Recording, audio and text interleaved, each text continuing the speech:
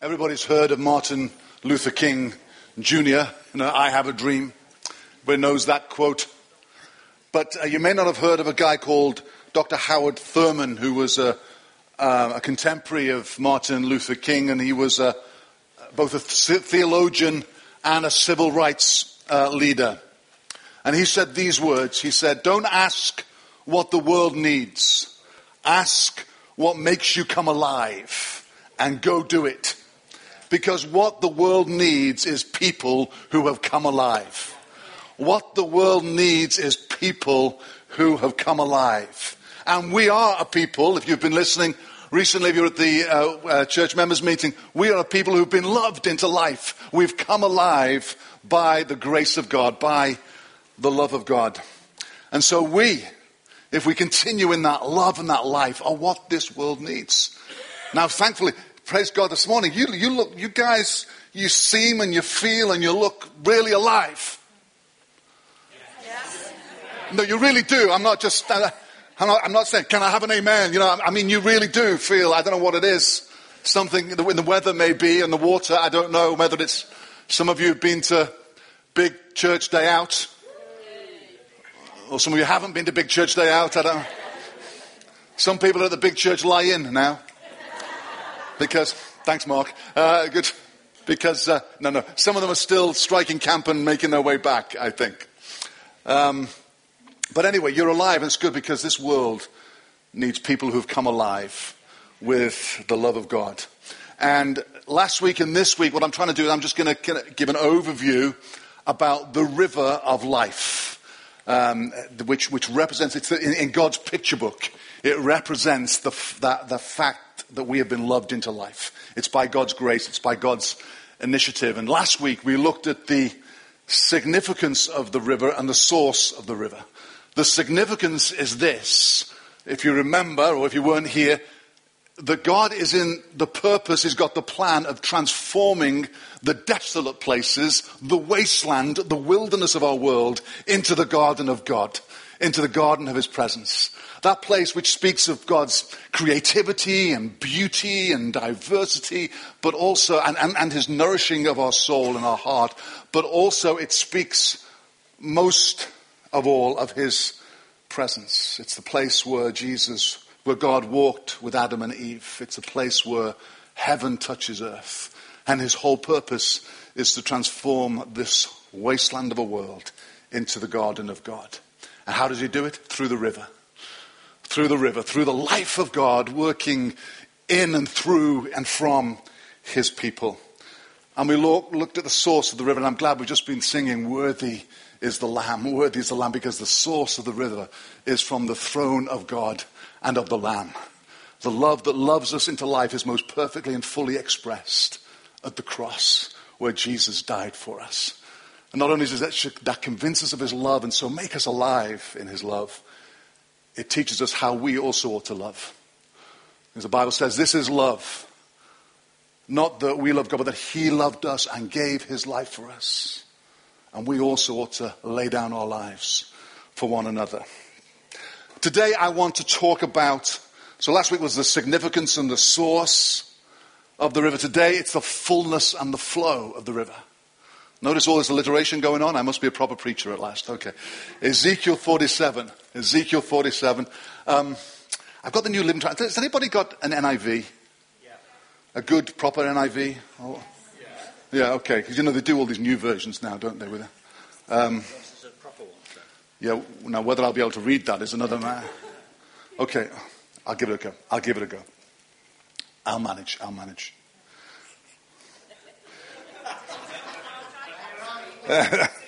Sorry? Oh, no, I'm going to go for the old-fashioned way. That's all right, thank you. No. Okay, Ezekiel 47, verse 1.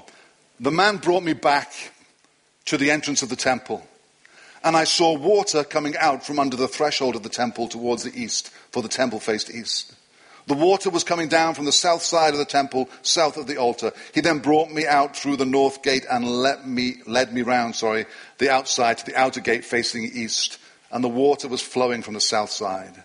And as the men went eastward with the measuring line in his hand, he measured off 1,000 cubits. And then he led me through water that was ankle deep.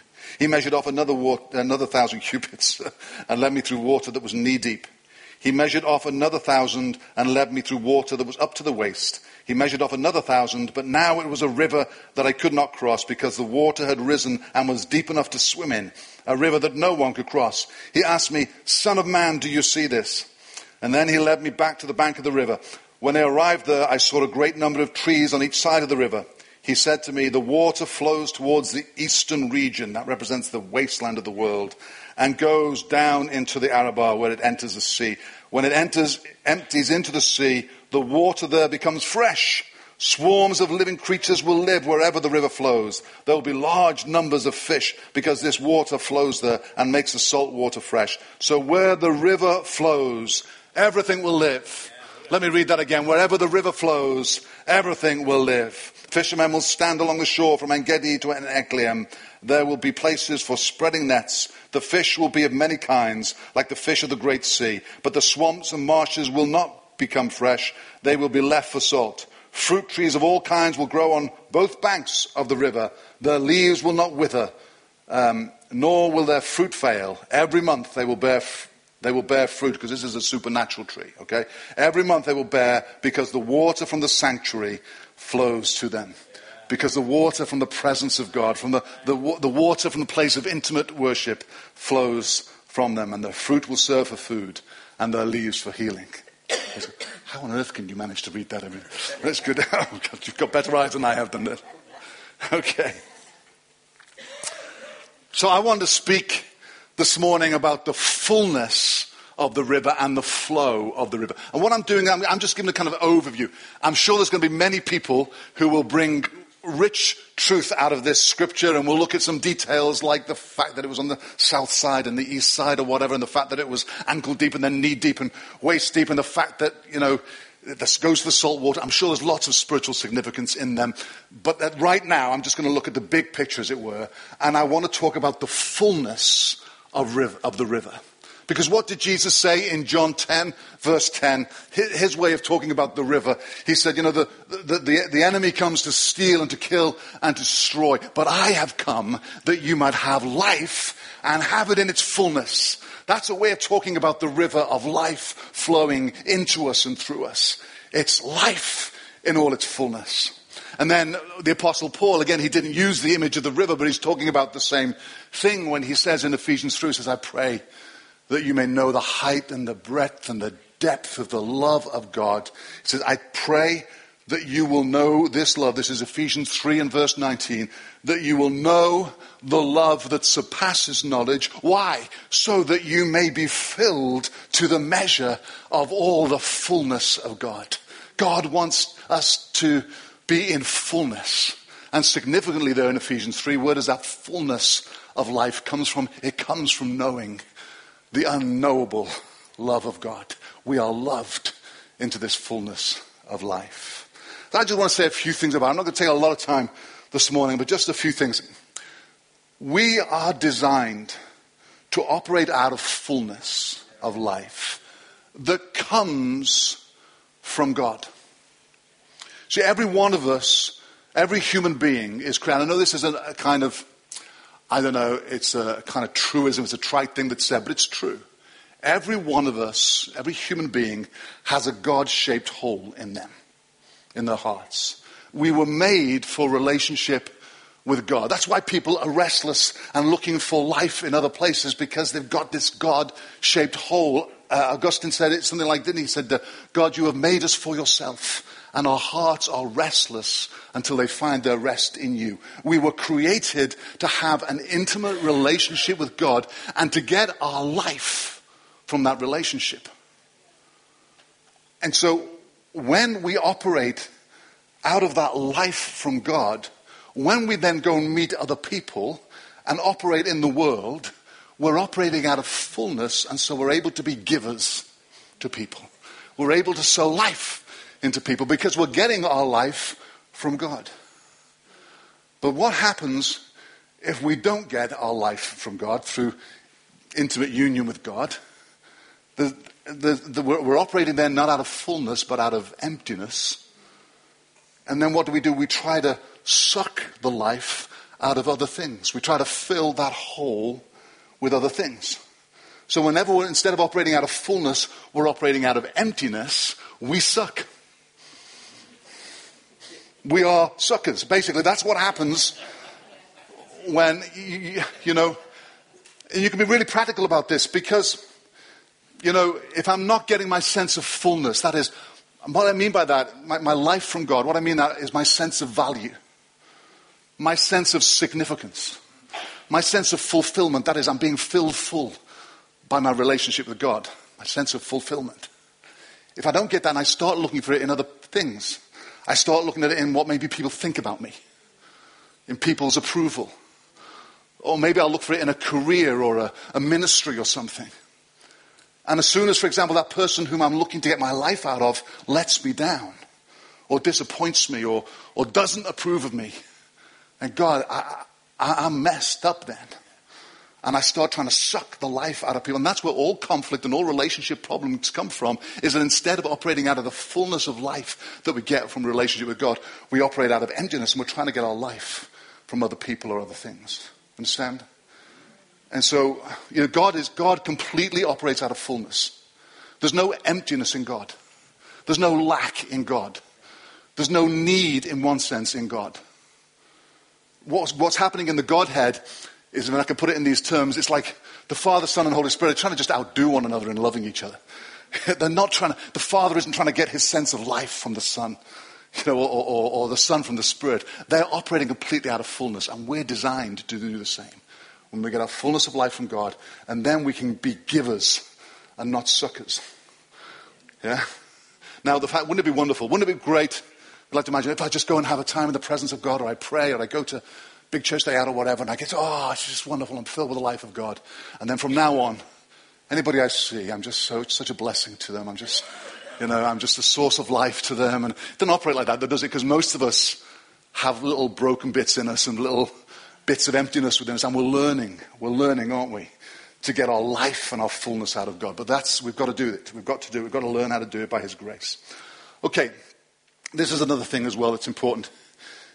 The fullness of life that we receive from God, from being loved by God, it's a fullness which is, how can I put this? It's unique to you. And we each have our unique expression of that fullness. So God, you know, I love the whole thing about God getting his hands dirty. Because you know that when he formed, in the Genesis 2 version of the creation story, he gets his hands dirty and he forms a man out of the dust of the ground. And what that says to me, a number of things, is God doesn't mind getting his hands dirty, but also we are handcrafted, every one of us. It's no assembly line production with God's people. Each one of us are handcrafted. And we have got to learn to give expression to the fullness of the life of God as ourselves, not as what we think we ought to be or what people expect us to be. I read something earlier this week which kind of blew me away, just absolutely fine, by a Quaker guy called Parker Palmer. He says this, reflecting on his own life. He says, there are moments when it is clear, if I have the eyes to see, that the life I am living is not the same as the life that wants to live in me. And in those moments, I sometimes catch a glimpse of my true life, a life hidden like the river beneath the ice. I sometimes catch a glimpse of my true life, a life hidden like the river beneath the ice. I know what he's talking about, don't you? Times when I felt that I had to be somebody or I had to kind of perform to an expectation that I had of myself. Nobody else often was putting it upon me, but I had it of myself. It's a false life. And God wants us to learn to be the true us. You know, when you stand before heaven, when you stand before God and at the end of time in heaven and or the new heavens and the new earth, and you know, God will never say to you, why weren't you more like Moses? You know, or why weren't you more like David? You know, or why weren't you more like Trevor Shotter? Just to exalt him into that company. Rightly so. So, or why weren't you more like Stelton? No, they say, why weren't you the best Trevor you could have been? Or why weren't you the best Paul you could have been? Or why weren't you the best? In fact, I don't think he actually will do that, because I think he'll just be so overwhelmed by his love. But you know what I mean? It's that the accountability is not to be like somebody else. It's to just be the selves that he's made us to be. So in expressing this fullness of life, express it as how God and who God has made you to be. Don't try to be anybody else, and don't try to be what you feel you ought to be. Be who God has made you to be. Just 2 other points on fullness, and then I've got a little bit on flow. The 2 next points on fullness are basically this. This fullness is for the whole of you, and it's for the whole of life. This fullness of life is for the whole of you, and it's for the whole of life. What do I mean when I say it's for the whole of you? Well, do you remember when I was preaching just a few weeks ago, I talked about it's great that God has made us alive in our spirit, but he also wants to make us whole in our soul. So the salvation of God is to fill every part of us. There was a moment when there may have been a process building up to it. There was a moment when we committed our life to Jesus Christ. We were born again by the Spirit. We came alive in our spirits. We were dead in our sins, but then in a moment we were made alive in the Spirit. But God doesn't want us to be just alive in the Spirit. I mean, that's a wonderful thing. I could just stop and talk about that. And it is wonderful. And it's wonderful when you're in the presence of God and you're worshiping. And there's a great song we did yesterday. I come alive. I feel alive. I come alive on God's great dance floor. Or dancing. And it's true, when you're in the presence of God, you come alive. But that's in your spirit. And you're aware that sometimes you're alive in your spirit, but there's still loads of dead and empty and barren places in your soul. And there's a process of allowing the life of God, like the river of God, to wash us and to cleanse us and to mend those broken pieces and to cleanse those areas where we need cleansing. God is after the whole person. And the Word of God doesn't just, we are born again by the Word of God, but the Bible also says this. In James he says, humbly, and this is very important given the word that God speaks to us about replanting. Humbly accept the word planted in you, because it is able to save you. Because it is able to save your soul, is what it actually says. Humbly accept the word planted because it's able to save your soul. And the word salvation, literally means being made whole.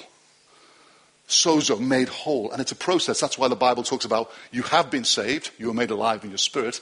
You are being saved. There's a process. And you will be saved on the day that he returns. But there's a process of being made whole.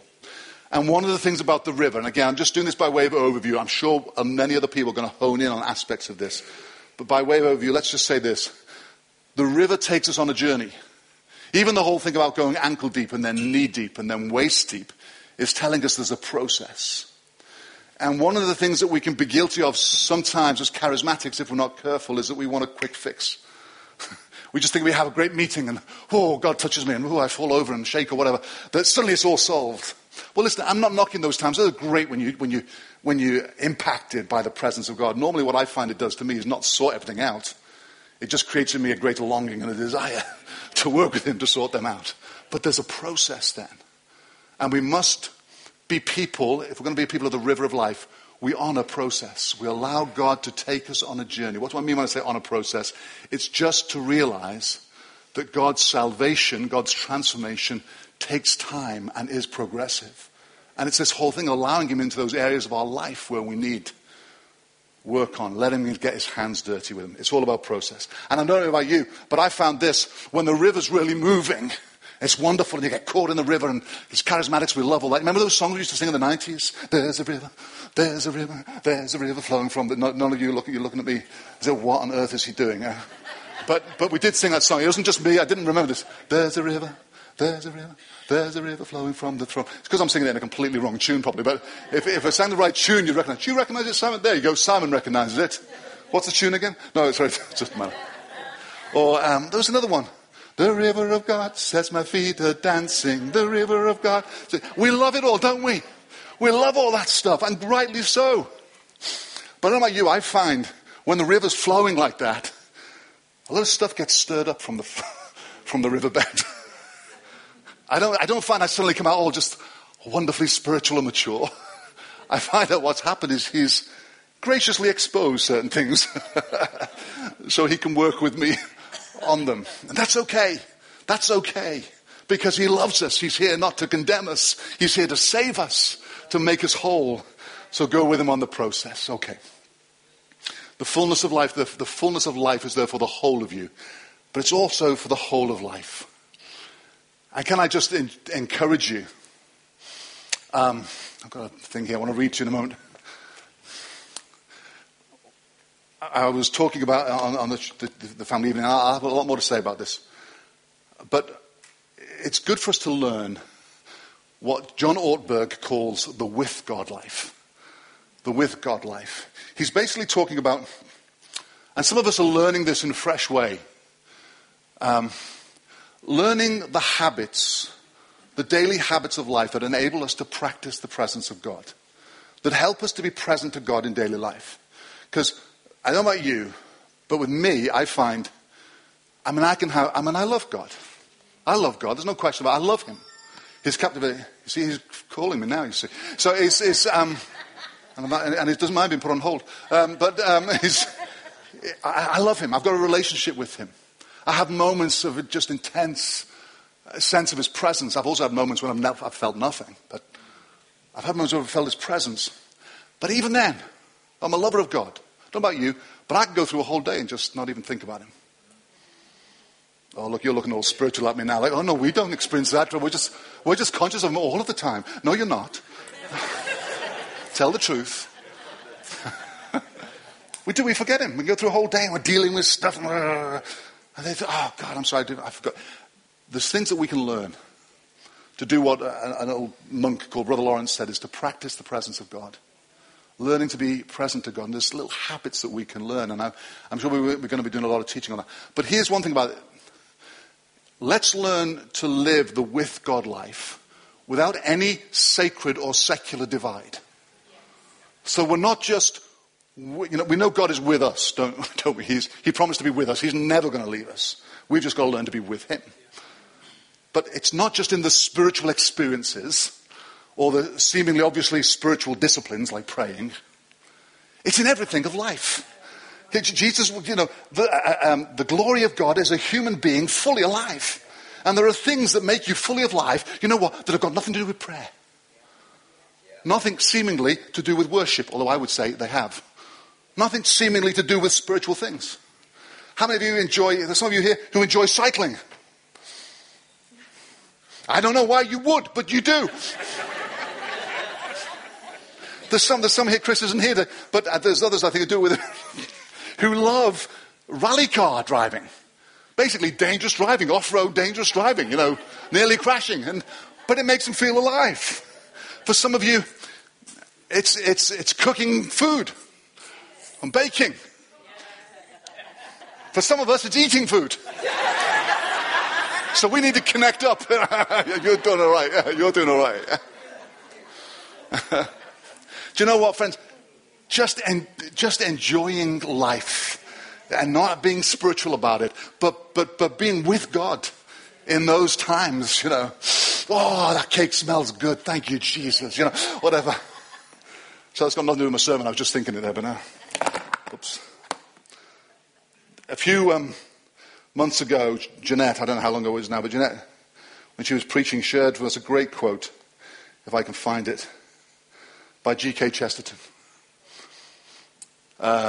He just talked about how God, apart from anything else, God enjoys life. And seriously on this, folks, it can be a serious issue. One of the biggest regrets I have in life, I'm not trying to big into regrets, but one of the regrets I have in life is that I didn't stop to enjoy just moments with my children far more.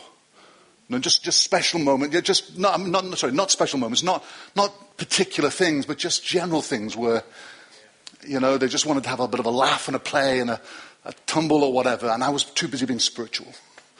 I was too busy doing the things that I expected of myself. And I regret that. Please don't, those of you who are young parents, don't make the same mistake. A wise person learns from other people's mistakes. Learn from my mistake. Don't make that mistake. And John Ortberg in his book, he's writing about this. I'll come on to G.K. Chesterton in a minute. He's writing about a day when, because he's very much like me, he would be thinking, oh, I need to get to the next place now. I need to get on to the next thing. And one day his little girl was just saying, he said to get ready because they were going somewhere. Nothing particularly important, they were just going somewhere. And she did like Isabel does so beautifully at the front here, just a little dance. She said, she does it far better than I just did it, by the way. But I'm just having a doodah day, or a dee-dah day, or something like that. I said, no, we haven't got any time for a doodah day. He said, we've got to get so and so. But eventually he kind of thinks that this is a God moment, or it's just a life moment. Where just enjoy dancing and playing with your child. And God's in that. That's being fully alive. And I say that because John Ortberg, when he's talking about that, he reminds us of that G.K. Chesterton quote. He reminds us what life is, God is like. You know what? God is the happiest being there's ever lived. He is happy and he enjoys life. God really, really enjoys life. And so he quotes G.K. Chesterton. Because children have abounding vitality, it's just another word for life.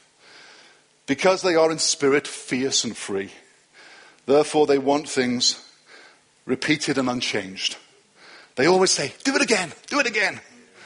And the grown-up person does it again until he's nearly dead. For grown-up people are not strong enough to exult in monotony. But perhaps God is strong enough to exult in monotony. It is possible that God says every morning, do it again to the sun. And every evening, do it again to the moon. It may not be automatic necessity that makes all daisies alike. It may be that God makes every daisy separately, but has never got tired of making them. It may be that life has the eternal appetite of infancy. For we have sinned and grown old, and our Father is younger than we. God is full of life and vitality and enjoyment and happiness. And the invitation to be in the river of life is not just to pray and do the seemingly spiritual things.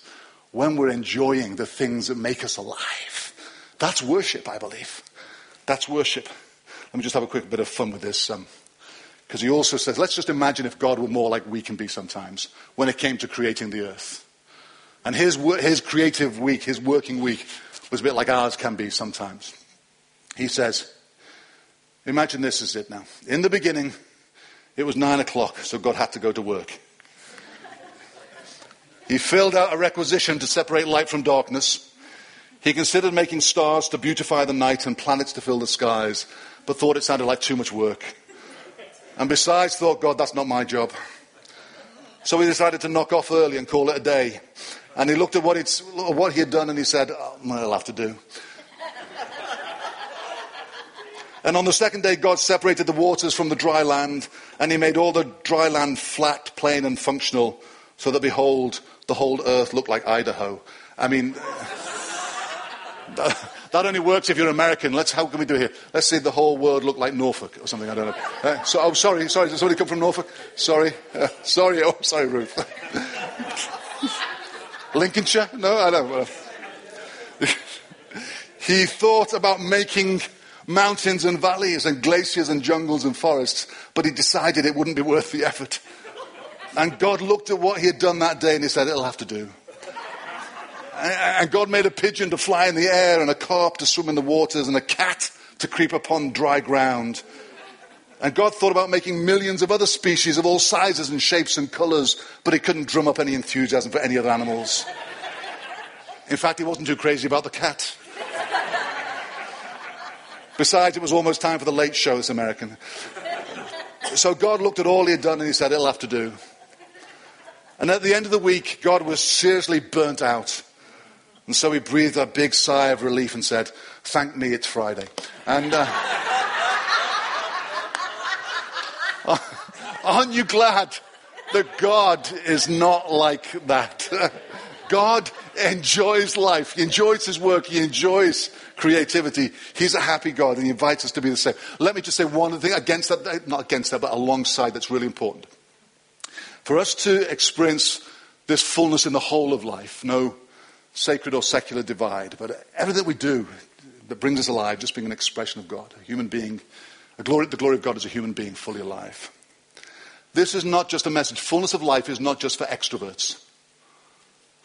Okay, it's not just for positive thinkers. It's not just for those who naturally are kind of happy, kind of go-lucky people. I'm glad about that because I'm not like that. Those of you who know me. I'm sorry to say it, but it's true. I'm not ashamed. I'm me. I'm a glass half empty kind of guy, rather than a glass half full. I'm sorry, it's the way it is.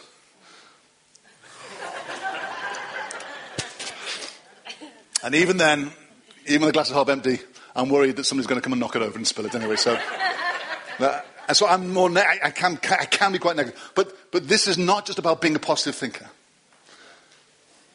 And in fact, fullness of life in this world means that we should be open to experiencing everything fully. And that means not just the good times and the happy times. If you have suffered a loss, if you're grieving for a lost loved one, it's not fullness in life to say, oh, well, never mind, God is good, hallelujah. No, you need to experience that grief fully. That's part of the fullness of life. Experience it emotionally. I'm not talking about overindulging. I'm not saying give way to self-pity or despair, but I'm saying part of the fullness of life is whatever experiences there are, is to be able to, in the grace of God, enter into them fully. I'm glad that Jesus entered into the cross fully. He didn't just skip that to the resurrection. He entered into the cross fully. And so, this side of his coming again anyway, I need to move on. I'm just going to say one thing about flow. It's important though. I hope you caught something what I mean by the fullness of life there, just in general terms. Flow. We're going to learn things together again.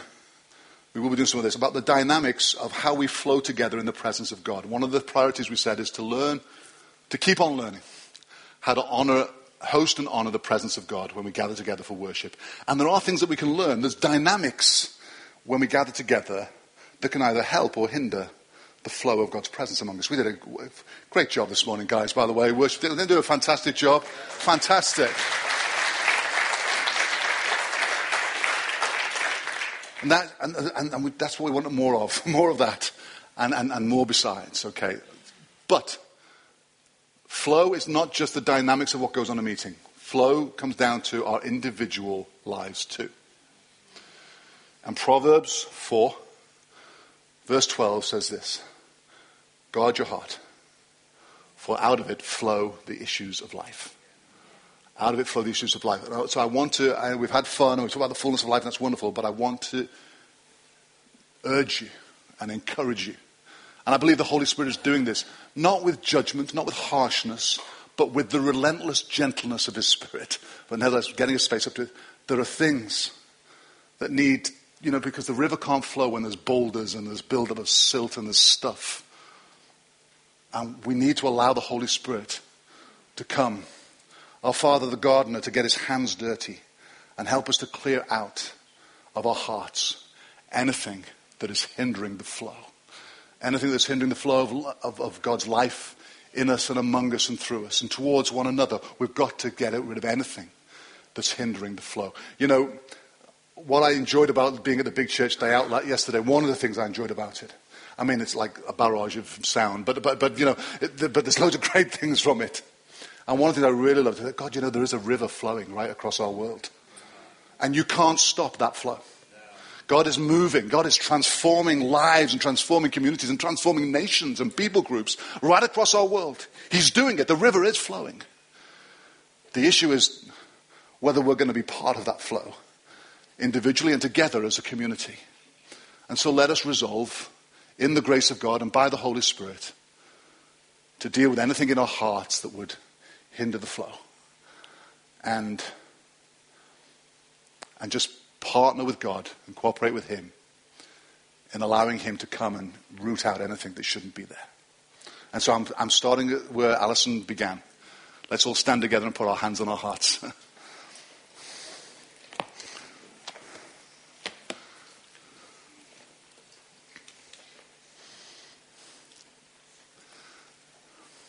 Lord, I'm so glad and so grateful to you. There is a river whose streams make glad the city of God. I thank you for the life of God among your people here, among us all here. And Lord, we just say, whatever you need to deal with in our hearts, whatever we need to work with you to deal with in our hearts, would you do it so that all that flows through us and from us toward one another and toward the wasteland of our world, Lord, is life and love. Love and life. And all God's people said, amen. Amen. Let's finish there and have a coffee, folks, shall we?